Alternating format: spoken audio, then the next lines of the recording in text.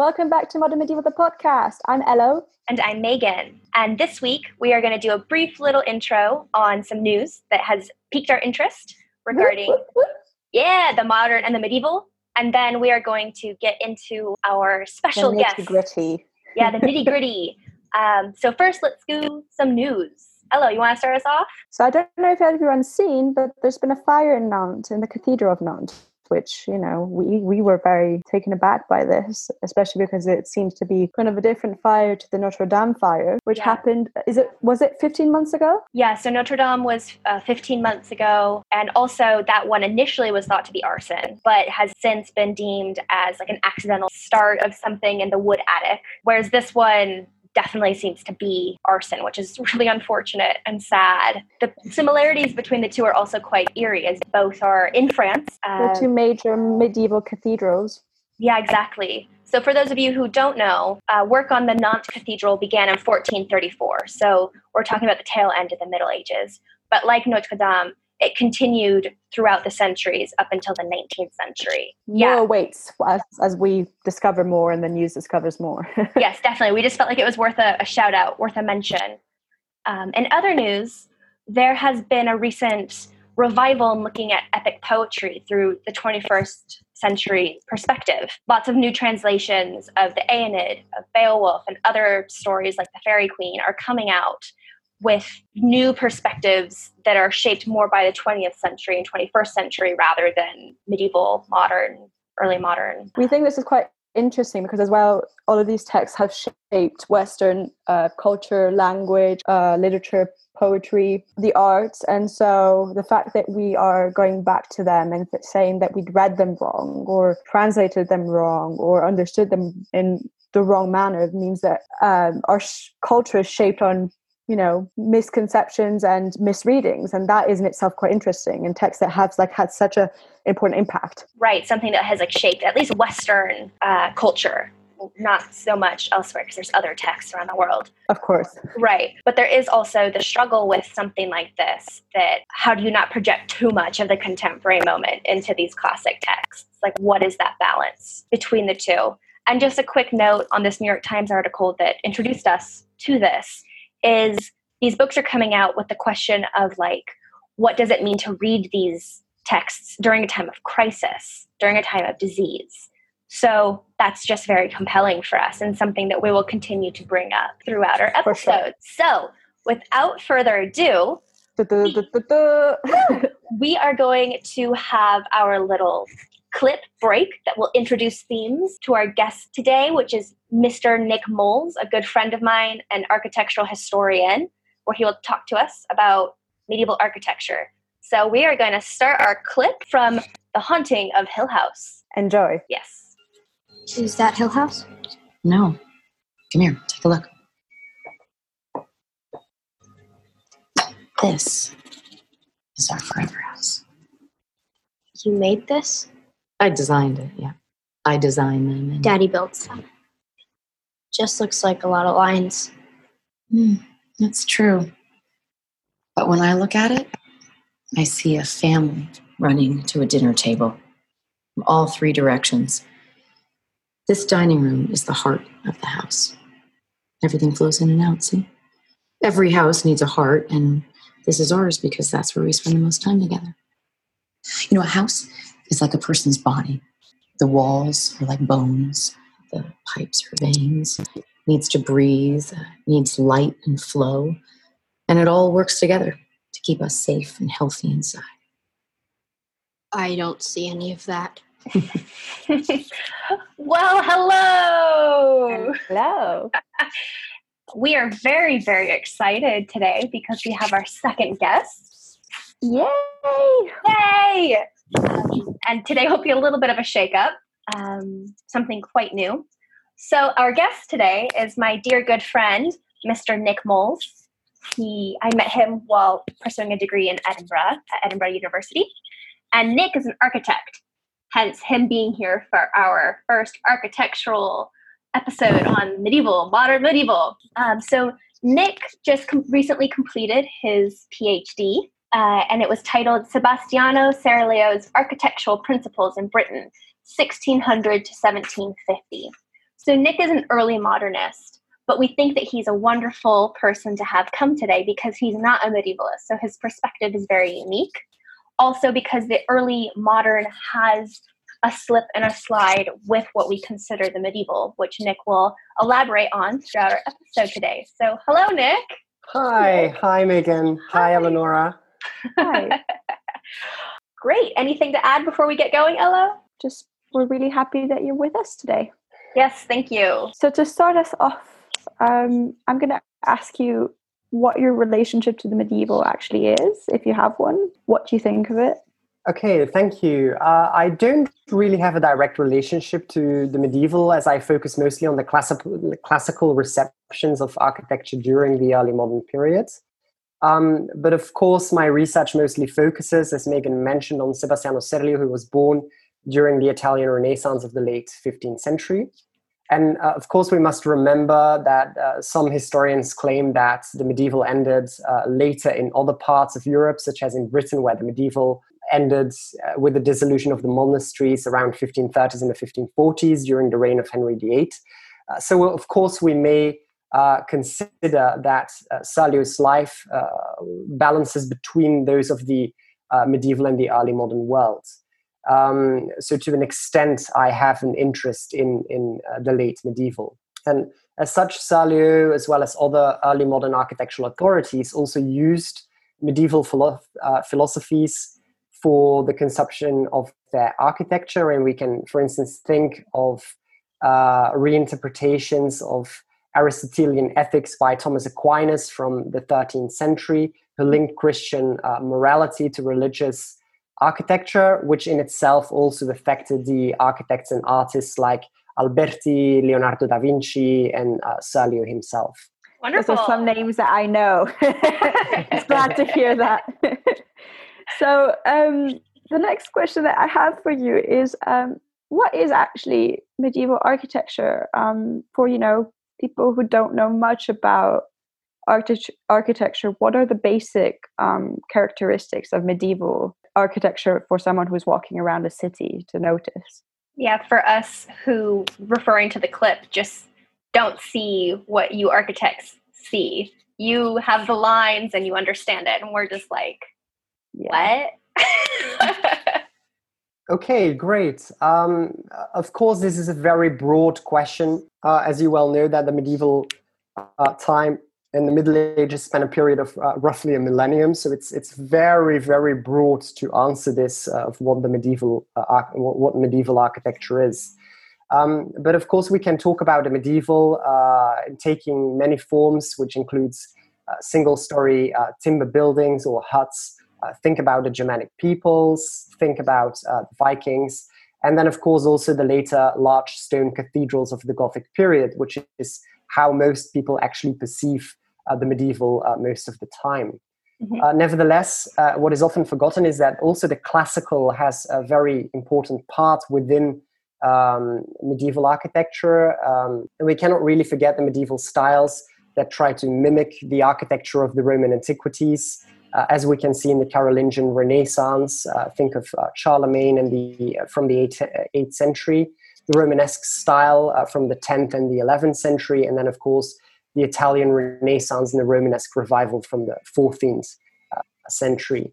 And medieval masons sought to copy the Roman ornaments and forms, equally used spoliation, with which I mean the reusage of pre-existing architectural elements. So, for instance, we find some medieval castles in Britain that reused Roman brick. We find some Islamic mosques that used capitals from the Romans and incorporated them in their buildings. That's so interesting. Wow. Thank you for that answer. And so I guess a final question about this is what is the differences between Gothic versus classical medieval architecture, if that's an easy distinction to make? I think it really depends on what style you, of course, want to focus on. As we already mentioned, there are many types of styles during the Middle Ages. And we, of course, all know that the difference between the medieval classical styles and the Gothic is very different. So with the Gothic, the best known of the of the medieval styles, we mostly look for characteristics such as pointed arches, pinnacles, buttresses. Buttresses are the vertical support of the building that holds up the walls at the exterior. While we actually tend to focus on the rounded arches, classicized ornaments in, for instance, Romanesque buildings.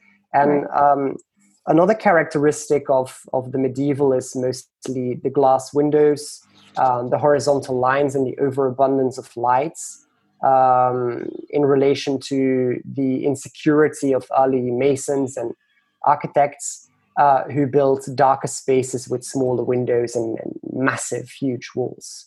Now, last, I think we must also mention that these features are typical for the medieval edifice. They can equally be the typical characteristics of later styles, neo-styles, such as the neo-Gothic. And we can not always define a medieval building by looking at the characteristics, because later periods, of course, also use these features. And then we should, of course, look into proportion, typology, ornament, structure, symbolism, social narrative, the material, and so on, in whether to determine whether something is medieval or not. I hope that is clear. Yes. I think it was. Thank you. Yes, thank you. Thank you. So building upon kind of all of this, we're going to return a little bit more towards your research and the, medieval, late medieval. So what are the basic differences you see emerging between particularly late medieval architecture and the architecture that you study in the early modern? That's a great question. As we previously mentioned, the boundary between the early modern and the medieval is not always that defined, and is definitely not as defined as most people would like to think. So there is actually a constant evolution of style throughout history, not only during the Middle Ages, where we see changing styles, changing aesthetics, changing functions, different building techniques, different social usage and planning of buildings. But I think one of the main elements that marks a shift from the medieval and the early modern is, of course, the rise of Protestantism. We already mentioned the dissolution of the monasteries in Britain. And we also see different liturgical practice emerge out of that. New theories, experiences, and usages of church architecture. At the same time, we can also think of the rise of print technology, the rise of the printed book, the emergence of the Gutenberg press, which is still in the medieval period, but it marks a shift in how knowledge was produced, how visuals were produced and disseminated, which gave, of course, architects, artists, masons a new way in how to use print media to reason through and design new architecture.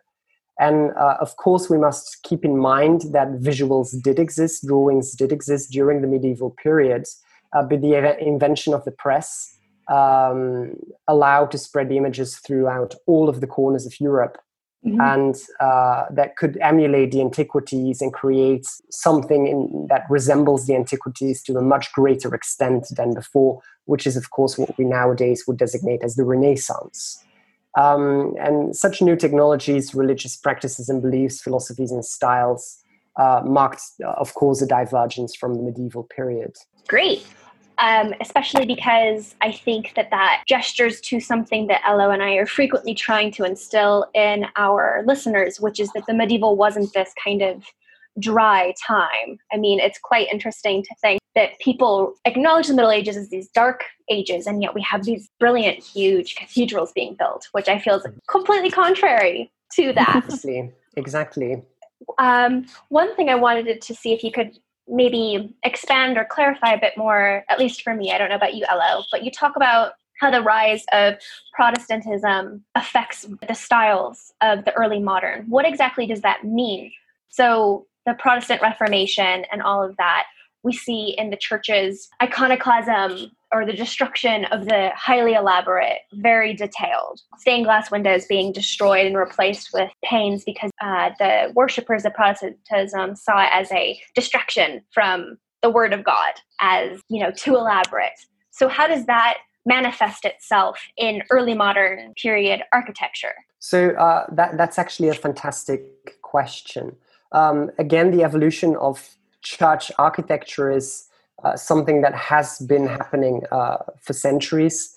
For instance, if we think of the Gregorian reforms of the Middle Ages, we also see that liturgical practice changed, practice of transubstantiation in the Catholic Church emerged, and the root screen basically was a division between the clergy and the people actually attending Mass. In the Renaissance, that would no longer be part of it. In the later medieval period, that would no longer be part of it. You already mentioned, of course, that Protestantism, the iconoclasm, they do not worship the image. So we don't find statues, the saints are less common. We find, of course, glass windows. The concept of light is still very much present in churches, in Protestant churches, but they are no longer colored. Think of John Knox in the iconoclasm of Edinburgh. There is a huge division in how the Protestant church actually looked like, far less color, far less ornamentation. But equally, if we look at the impact and the changes of religious belief in the Catholic Church, we find the rise of the centralized church plan. It's more idealized, but a lot of architects, including Sebastiano Serlio, including Alberti, who I mentioned before, they were discussing the church as being centralized, so no longer part of the basilica, which was also, of course, the typical form of the church as we know. And even though we find these basic principles also in the medieval period, it's something that becomes, at least on a theoretic level, much more part of Catholic religious building during the early modern period. I hope that's clear. Is it? I was kind of wondering if you could potentially explain the term transubstantiation. Mm-hmm. So transubstantiation, right. Don't worry about it. It's a very difficult concept. A lot of people don't really believe in that anymore. But for instance, you have to remember that, again, this is part of the Gregorian reforms, which spanned a few centuries. So it's also very difficult to explain. If you would ask a theologian, they would probably be able to explain it much better than what I know with my ample understanding of it. But basically, transubstantiation during the Black Death, you have to understand, a lot of people in Europe died. We, of course, are living through Corona, so to a certain extent, we understand what was happening during those times. But because death was so ever-present, they actually started to care about the human soul to a much greater extent. And transubstantiation basically means that you pray for the death within a church, which is also basically why everyone had to be buried as close to the church as possible. Mm-hmm. And when praying for the soul of the deceased, the soul would rise up from the grave and actually sit in Mass. Right. And they would pray for the soul so they could enter heaven more quick. And that is basically transubstantiation. And it's something which is typical for the Catholic Church, and which is also something that would affect early modern architecture. Onwards, the practice of transubstantiation that would not be present in the Protestant Church. That description of transubstantiation, I've always learned, at least from what I recall learning in my Catholic high school, was during the Mass, the Eucharist was the transfer of the wafer, the bread, to the actual literal body of Christ, and the wine to the literal blood Christ. So transubstantiation was the mystical moment of actual becoming. Quite vampiric if you think about it now. It's actually interesting, but I already, of course, mentioned that I'm not a theologian, so there may be a couple of gaps of my own understanding of that. I also don't really know how present-day liturgical practice defines it in respect to the medieval. But basically what you say is also that we take in the soul of Christ. So it's, again, the connecting of the heavens, of the deceased and the present. So there is definitely already a connection between the body and the soul. So one kind of more question on this Protestant change, Nick, and you've been talking a lot about the churches in the early modern era. Could you briefly describe maybe a change that we see in non-religious buildings, like villas and buildings such as that? So that's a great question. Again, very difficult to answer due to the large time span of the medieval times. I think it is very important to remind ourselves that the Romans built quite a lot of the villas, so real agricultural constructs manifested in architecture. And they, of course, were still in use partially in parts of Europe, in Italy, in Germany, during the early medieval period. And of course, the villa started to wane during the later and the high Middle Ages. During the Renaissance, this concept of the villa as a retreat, as a agricultural fabric was something that was emerging again for recreation of the rich mercantile class, the aristocracy, and so on. And we, of course, also have the building of the villa that marks a new shift of peace in Europe. We have less wars during the 16th, particularly the later 16th century. So the villa became an opportunity for architects and patrons to build again. And of course, this is the time where they wanted to evoke the spirit of the Roman, again, the antiquities. This is reminding me a lot of our conversation last week, Elo, with Janina and the Romantic medieval inspiring and reviving the pastoral era. And we're seeing this, but with the kind of romantic Roman or classic vibe. And so it's just kind of interesting, these circulating revivals. It's in my head, I kind of see it as like a yin and yang, but like rotating, where you go through periods of one and the other. You seem like you're going to keep talking, Nick, but that just, my head was kind of like, this sounds so similar. And I actually love the fact that you brought out the pastoral, because that is exactly what they try to evoke. If we think of Arcadia, which is a concept, of course, that is persistent throughout basically the history of the West, they really try to mimic these philosophies of Arcadia, the pastoral, the primitivity of humankind, and have the building in its natural surrounding as a contrast of the roughness of nature. And of course, the geometric clarity of the human world. So that's absolutely a great link. Yeah. Yay! Architectural links. So we're gonna pivot and get a little bit more specific. So, audience, if you thought we were already specific, buckle up. So we wanted to kind of think of this conversation in a way where our audience could visualize it a little bit more. I mean, I think we're all very familiar with cathedrals and whatnot. But like, for example, I'm American, so there's nothing medieval in America. We have, medieval revival, Gothic revival, neo-medieval, whatever you want to brand it. But I think the oldest buildings that we have that are non-indigenous peoples is like in California, the missions, which is 1600s, 1700s. So Elo and I were thinking, well, what has been in the news? What is something that people are frequently interacting with? And so we decided to return once again to the Hagia Sophia in Istanbul, in Turkey, which is at this bridge between the East and the West of Europe and the Near East. It's in a wonderful kind of liminal or threshold space. And then Notre Dame in Paris, which is in one of the hearts of Europe, Paris being an epicenter for centuries, if not millennia. As both these buildings are very familiar, iconic buildings. And they're both just happen to be, arguably medieval buildings. So Nick, what would you say is medieval about these buildings? And then on the flip side of that, what isn't? I know it's a lot. Great. I love the fact that you already said arguably medieval, because you up. Because of course we already mentioned the fluidity of style, the constant change, the constant evolution, the large span of the medieval period. And while I started saying that Sully was born right at the turning point of the medieval and the Renaissance, we can actually look at the Hagia Sophia positioned right in between the medieval and the late antiquities, as it was built in the 6th century.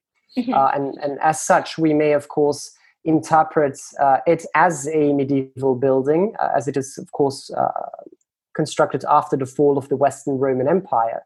But we also must recall that it was built during the reign of Emperor Justinian I, the Byzantine, or indeed the Eastern Roman emperor. So this building marks the exact nexus between the late antiquities and the medieval. So I think that's fantastic that you mentioned that. Oh, thank you. Then, of course, the typical Byzantine features that we know from Roman architecture, and that we can still see in the interior, for instance, of the Hagia Sophia, are the Christian iconography. Some of it has been erased, of course, because it was turned into a mosque, but some of it still remains. Mm-hmm. We also have the usage of multiple domes, which is not something we find typical in Roman architecture. We have the Pantheon, but it's one dome. And of course, we also see an emerging complexity in the geometry, which again is much more Byzantine and medieval than it is from the antiquities. For the Notre Dame, we find basically all of the typical features of Gothic architecture, which we mentioned before, including the buttresses, the pointed arches, and of course it is a very early example of the French Gothic style from the late 12th century. But we also see the west facades with the two towers, and a very strong architectural horizontality, with the architecture actually reaching out to the heavens. Mm-hmm. Very typical for the Gothic. And the interior church also has the typical layout of the medieval church, with the central nave, the flanking aisles, with the pilasters and colonnades, and the choir behind the transept, that is the cross of the church. So as an early example of the Gothic style, it actually has all of the features, but it remains fairly dark in contrast to later Gothic styles, as we actually see in the Sainte-Chapelle, which is located a few hundred meters away from the Notre Dame. And nevertheless, or having said that, we can of course see the concept and the emerging concept of light in Gothic architecture, even despite it being a dark example. But if we think of the rose window with the stained glass, the color, we definitely actually experience the concept of light in the Notre Dame. So that is definitely something we have to highlight. Yes, love that. Just quick thought on the rose window. When searching for a clip for this week, I rewatched Disney's Hunchback of Notre Dame, thinking, oh, maybe there will be a moment that can link us via a Disney clip like last week. And I'm just thinking, it didn't, unfortunately. I love that, like Disney versus medieval. Which one will it be? Yeah. Who will win? But I'm just thinking of that scene where Esmeralda is asking for sanctuary in the church, and she sings the song "God Help the Outcasts" and all that, and it's quite dark. But then it ends where she kind of collapses in front of the rose windows, illuminating all this colored light down, and it's this glowing circle of kind of kaleidoscopic colors, but then around it is darkness. So again, Disney kind of touching into this quite realistic atmosphere while still being, Disney with talking gargoyles and etc. So continue, Nick. Sorry, I just had to do a little pop culture Disney. Absolutely. I think actually that reference to Disney is actually does grasp the atmosphere of the Gothic cathedral quite well. So that was a nice analogy, which is definitely comprehensible to all of our listeners. So that is fantastic. And then, of course, then the second part of your question is what is not medieval about these two buildings, the Notre Dame and the Hagia Sophia. Mm-hmm. So, of course, the Notre Dame is unquestionably medieval, but yet we may find some medieval modifications of pre-existing classical ideas. And the historian John O'Niens pointed out naturalistic and botanic stone carving that we find in Gothic architecture, and also in the Notre Dame, in the capitals of the medieval peers. And he explains that these are simplified and amended ornamentations that derive from the Corinthian capitals of ancient Greece. So there is always a narrative of the classical within Gothic ornamentation, even though we don't necessarily perceive it as such. Yeah, briefly, Nick, sorry. Could you just, for our audience, tell them in a nutshell what a capital is? Of course. Guys, you're getting a architecture class. Isn't this great? For free. Yes, Free architecture class. Architecture for Dummies 101. So if you look at a column or a pier, you usually have three aspects of it.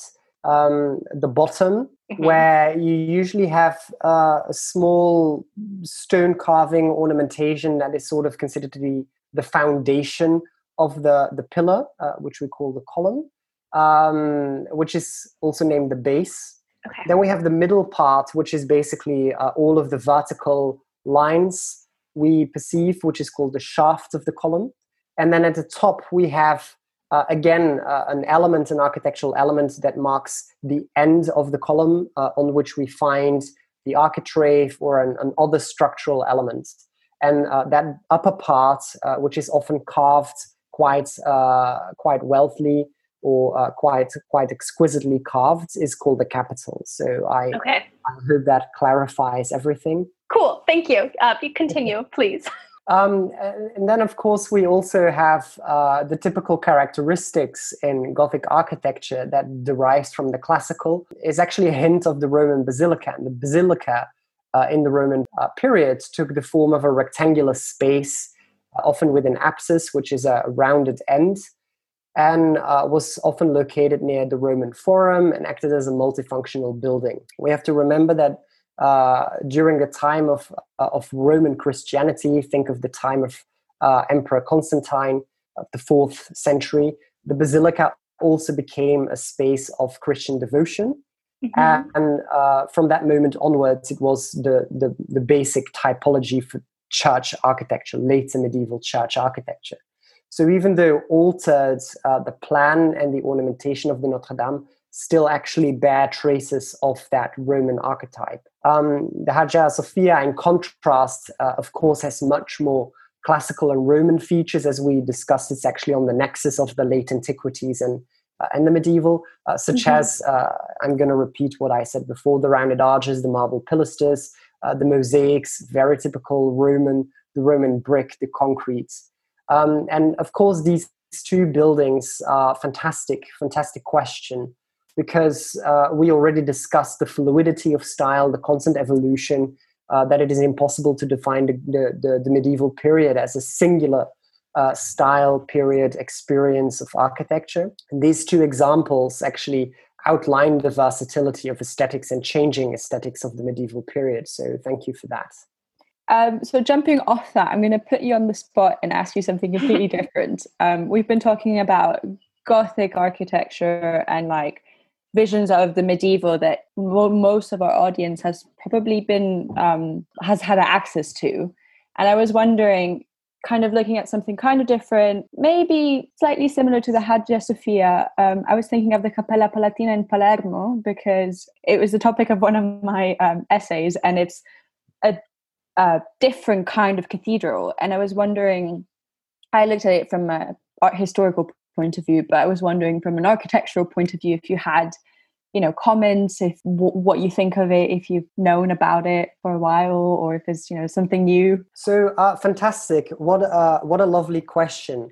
You are putting me on the spot here. I'm not at all too familiar with the building itself, but actually we have been discussing the fluidity and the versatility of the medieval period, and this building exactly points that out. So you're completely right in saying it's a Byzantine building. We definitely see that. But we also see a completely different aspect of the medieval that we have not yet mentioned. And we must, of course, understand that the Islamic Caliphate did actually occupy parts of the south of Italy, Spain, and so on. And they definitely left an imprint on the regional architectural style and way of building. And the Cappella Palatina in Palermo is fantastic because we see all of the typical Byzantine features we mentioned, such as the Christian iconography, the domes, the complex geometries. But actually, we also see some geometries like the complex ceilings, which we name the muqarnas, which are very typical of Islamic architecture. And we actually see the merging of the medieval Islamic, the medieval Christianity, the Byzantine, So absolutely, fantastic question. I'm glad you enjoyed that. I love how you keep bringing in the Capella Palatina, Elo. It's like a recurring theme. We've got the Capella Palatina about. and Disney. It's great. But I also do think that this is just a wonderful example yet again with Hagia Sophia and this, and how they're Byzantine, because at least myself growing up, you know, how you kind of compartmentalize different time periods and places, and being American, we think of American history and all that. And you kind of forget what's going on in Europe and they seem separate. And to me, even though I'm a new medievalist, but, you know, having studied Byzantine history and all of that, it just, in my brain, it's still a completely different time frame. Like it's not contemporary to the medieval, but it is. Yeah. And it's fascinating when you have absolutely breathtaking, you know, buildings like this. And it's just showing that they're at the same time, that they're kind of feeding on one another. And my brain's like, but they're different. But they're not. I mean, as the audience has been able to kind of gather in these episodes, we kind of see like the divergence, or like the breadth of the medieval and what constitutes it. And, you know, it's things that I didn't even think about a couple of months ago. It's only through this class I've started thinking about it in different light. Same. So, Nick, you've been a great bridge with that today, because architecture, it is such the physical testament of a time. And I think we take that for granted quite often, or at least I feel that I do. You know, you think I know nothing about it. Yeah, I mean, I don't know anything about it really either. What is also really fine about these past examples of the early modern period of the medieval is, of course, that architecture is not only the material manifestation, but it's also the social construct of society. A lot of the buildings you mentioned also have painting, sculpture. There is devotional space. There is way in how to trade. So it's literally one of the first things that combines everything of society and that we need to take into account when we look at architecture. So that is also why I'm so interested in architecture in the first place. Yes, I love the cultural elements, but then, you know, when we get into the specifics, like reading Anaians, my brain just kind of my eyes gloss over. I'm like, what's happening here? Going off what you were just saying, Nick, in regards to the social, the cultural, and architecture, and building upon Hagia Sophia and Notre Dame, they've been in the news a lot. Hagia Sophia more recently than Notre Dame. Notre Dame, of course, because of the April 2019 fire that took down the spire and parts of the roof. And I think it destroyed the rose window, if I recall correctly, or damaged it. Honestly, I can't recall. But I do know the spire, which is a kind of controversial figure. That's what I remember. To fall, because that's actually not a medieval element. That was something that was built by Viollet-le-Duc in the 19th century. Am I correct, Nick? And okay. So that has questions of restoration as well as revival, because that was a Gothic revival element. And then Hagia Sophia recently being voted to be returned to being a place of active worship as a mosque. So I guess within that, Nick, because there's not really a question, so let me give you the question. You know, what are your views on architectural revival? You've touched on it a little bit, but I guess bring it back up. And then also modes of restoration and ideas and practices of restoration. Okay, great. So it really is a matter of, you know, what is the Gothic revival? What is the classical revival? So what is revival? And particularly in contemporary architecture, and I'm not very fond of that definition, but it's often looked at a continuation or a revival of a tradition, which often has a very historicist notion and is criticized for that quite often. But of course, you can also look at a revival as a persistence of multiple traditions, as we basically have been discussing throughout the entire talk. And I don't really think historicism does actually serve a purpose to anyone. but the continuation of values, norms, traditions, recognizable practices throughout culture, beyond architecture as well, is actually something that binds people, binds a community, is something that that actually makes a culture a very specific culture. It allows identification. And of course, every building on the other side, also every building has to resonate with the zeitgeist or the spirit of its time in the ever-changing human society or existence. So when we look at, for instance, the revival styles of the 19th century, many scholars and particularly contemporary architects tend to downplay the movement, the style in that period as something completely traditionalist, conservative, with no social emphasis, with no innovation. But of course, if we look more closely to these examples, we find that indeed the architectural aesthetics look back at many of the buildings of the past. But at the same time, we see a lot of innovative technologies, the emergence of steel, the emergence of concrete construction, and of course, new technologies like the air vents of the British Houses of Parliament are, of course, very novel. They are very much resonating with the technological change that is happening during the Industrial Revolution. And second, we also have Contrasts, which actually I really love, which is the publication of Pugin. And indeed, he does talk about a level of going back to the medieval society. There is definitely a notion of idealization of the medieval utopia. But it's very easy to forget that the ambition was also a reaction to the social change of the Industrial Revolution, which manifested on the worsening living standards, worsening work conditions of the polluted cities at that time. And I think here, rather than a historicist, Pugin's Gothic revival was actually a reaction to needed contemporary change at that time. And I think we have to stop looking at these revivalist styles as being looking back at history. I think we should look at it as a continuation of history, which we have always been doing and which we have been discussing throughout the chats. And I think it is very important that we always have to embed the continuation of the past and then amend it to the spirit of the time, which is actually no different what contemporary architects are doing with Mies van der Rohe or Le Corbusier, the typical modernist architects. That's lovely. Yeah, this is such an interesting. I had never thought. I mean, I was going to say we could comment and say, yeah, we're looking back onto the past when, we don't like what we see in the present. But actually, the way you phrase it and the way you're thinking about it is so interesting. I never would have thought of it that way. So thank you. Yeah, definitely, and it also kind of has my gears turning in reference to last week as well when we were talking about pastoral versus Gothic. So Sleeping Beauty's, rose-colored castle versus Maleficent's dark castle.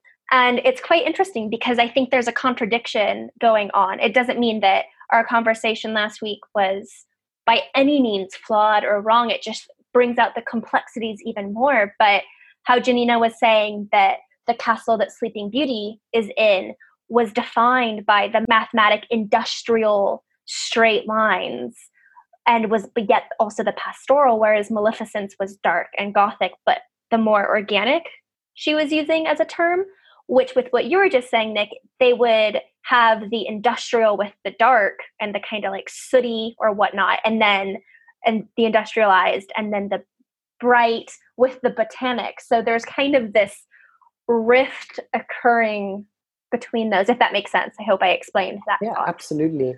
So Nick, going off of all of this and talk about restoration, what are your thoughts on the restoration of the spire at Notre Dame, which was a Viollet-le-Duc, so 19th century edition? But a lot of people deeply associate it with the original, air quotes, medieval architecture of Notre Dame. So what are your thoughts? Okay, that's great. So basically you're talking about renovation or restoration or a level of innovation that is allowed in architecture. I think the reference to the spire of the Notre Dame in a Gothic revival style versus the Gothic medieval style is actually quite interesting, because it highlights a phenomenon that has actually been occurring for hundreds of years throughout Western history.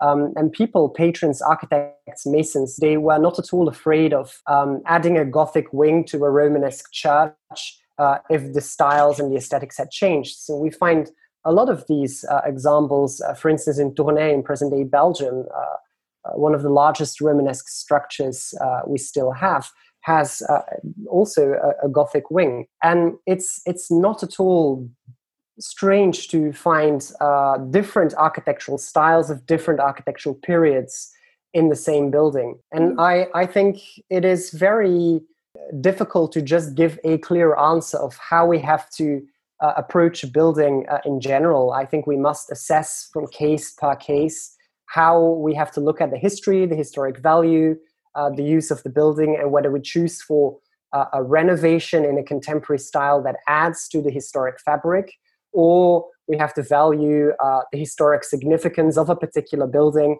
and then choose to restore it in its original state in order to give that building to future societies for them to learn and understand what this was all about.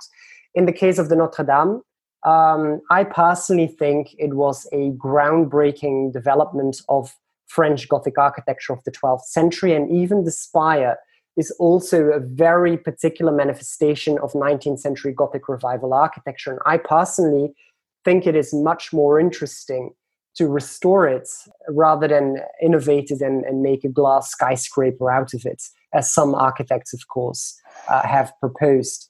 So in this occasion, definitely I would go for restoration. But I also must add that a lot of the designs we have seen for the renovation, and I'm using the word renovation now, is of course a lot of contemporary architects have no opportunity of building cathedrals. So obviously they wanted to take the opportunity to design something contemporary, because it's a one in a lifetime opportunity for them to design something like that. And that is exactly why they have done it. But I think most of these designs have never been intended to be serious. And I'm much more in favor of a restoration. I hope that is clear. Yes. This is so great to have someone's opinion that, is from a different field as well, and maybe a field that's more directly, associated with it. Thank you. Yes. No pillars of light. So, well, thank you. I mean, this has been so fascinating. So before we let you get back to your daily life, we have one final question for you. So what is your favorite medieval/modern building, if you have one? So it's actually quite difficult because, of course, I mentioned that I'm not a medieval person at all. I'm much more of an early modern person. Mm-hmm. But I think throughout the conversation, I made it quite clear that I believe more in the fluidity of style, evolution of style and thoughts, and changing techniques, the dissonance, the exceptions rather than the rule within the built environment. Mm-hmm. And what I can basically come up with, rather than one building, it is more an evocation of an atmosphere of a built environment that I was absolutely awestruck with. That was when I visited Bologna back in 2018, and the atmosphere of the Bolognese streets with the timber houses from the medieval period, the classical colonnades. It's just a fantastic atmosphere. And there was the Piazza di Santo Stefano in Bologna, which I think is actually quite relevant as a modern medieval built environment. Of course, it's not a building, where we have the Santo Stefano itself, which is a medieval building, both Romanesque and Gothic, and where we also have what Cavala themed the Gothic Renaissance, which is basically the mixing of classical elements, the rounded arches, classicized capitals with two-pointed arches. And for me, the mix and the fluidity and the atmosphere of that piazza, for me, was absolutely fantastic. So that would be my answer. Great answer. Love it. So first of all, thank you. Thank you. Well, thank you so much. Amazing. Thank you so much. Thank the both of you for having me. It was absolutely lovely. So for our listeners, where could they find you if they wanted to, find articles you've written or if you're on social media? I think academia and LinkedIn is just the easiest way to find me. Just type my name and they will definitely find me. Cool. So just type in Nick Moles and your name will be spelled out in the podcast notes. Yeah, exactly. So they can find my name and just Google it and they'll find my LinkedIn or academia representation. Fantastic. Amazing. Thank you. So hold on, Nick, because we want to keep you through till the very end. But Elo and I are going to briefly familiarize our audience, even though if they're listening, they know, but where they can, where they can find the podcast. So you can find us on Spotify or on Apple Podcasts just by typing Modern Medieval, the podcast. And you can find us on social media. Yes. So Instagram, good old Instagram, under Modern Medieval, the podcast. Our handle there is at podcast.modern.medieval. We also have a Facebook page that's public. So join that. Type into Facebook, Modern Medieval Podcast. We should show up. And finally, we have a Twitter that we're very excited to get more into the Twitterverse. Tweeting. And you can find us there if you type in Modern Medieval, the podcast, or follow our handle at medieval_modern. And then, of course, we've got the good old email or Gmail account at modern.medieval.podcast@gmail.com. for any comments, questions, queries, future episodes you want to see, fact-checking, etc. Please, please, please email us or message us. We will answer, we promise. Yes, we will answer. And once again, please like us, comment, share, get us those listeners. Anything. Anything. Nick, at the end of each episode, we trumpet out. And Janina trumpeted out with us last episode. Will you please trumpet out with us on this episode? Yes, of course. Yes. Wonderful. So until next time, I'm Megan. And I'm Elo. And this is Modern Medieval, the podcast.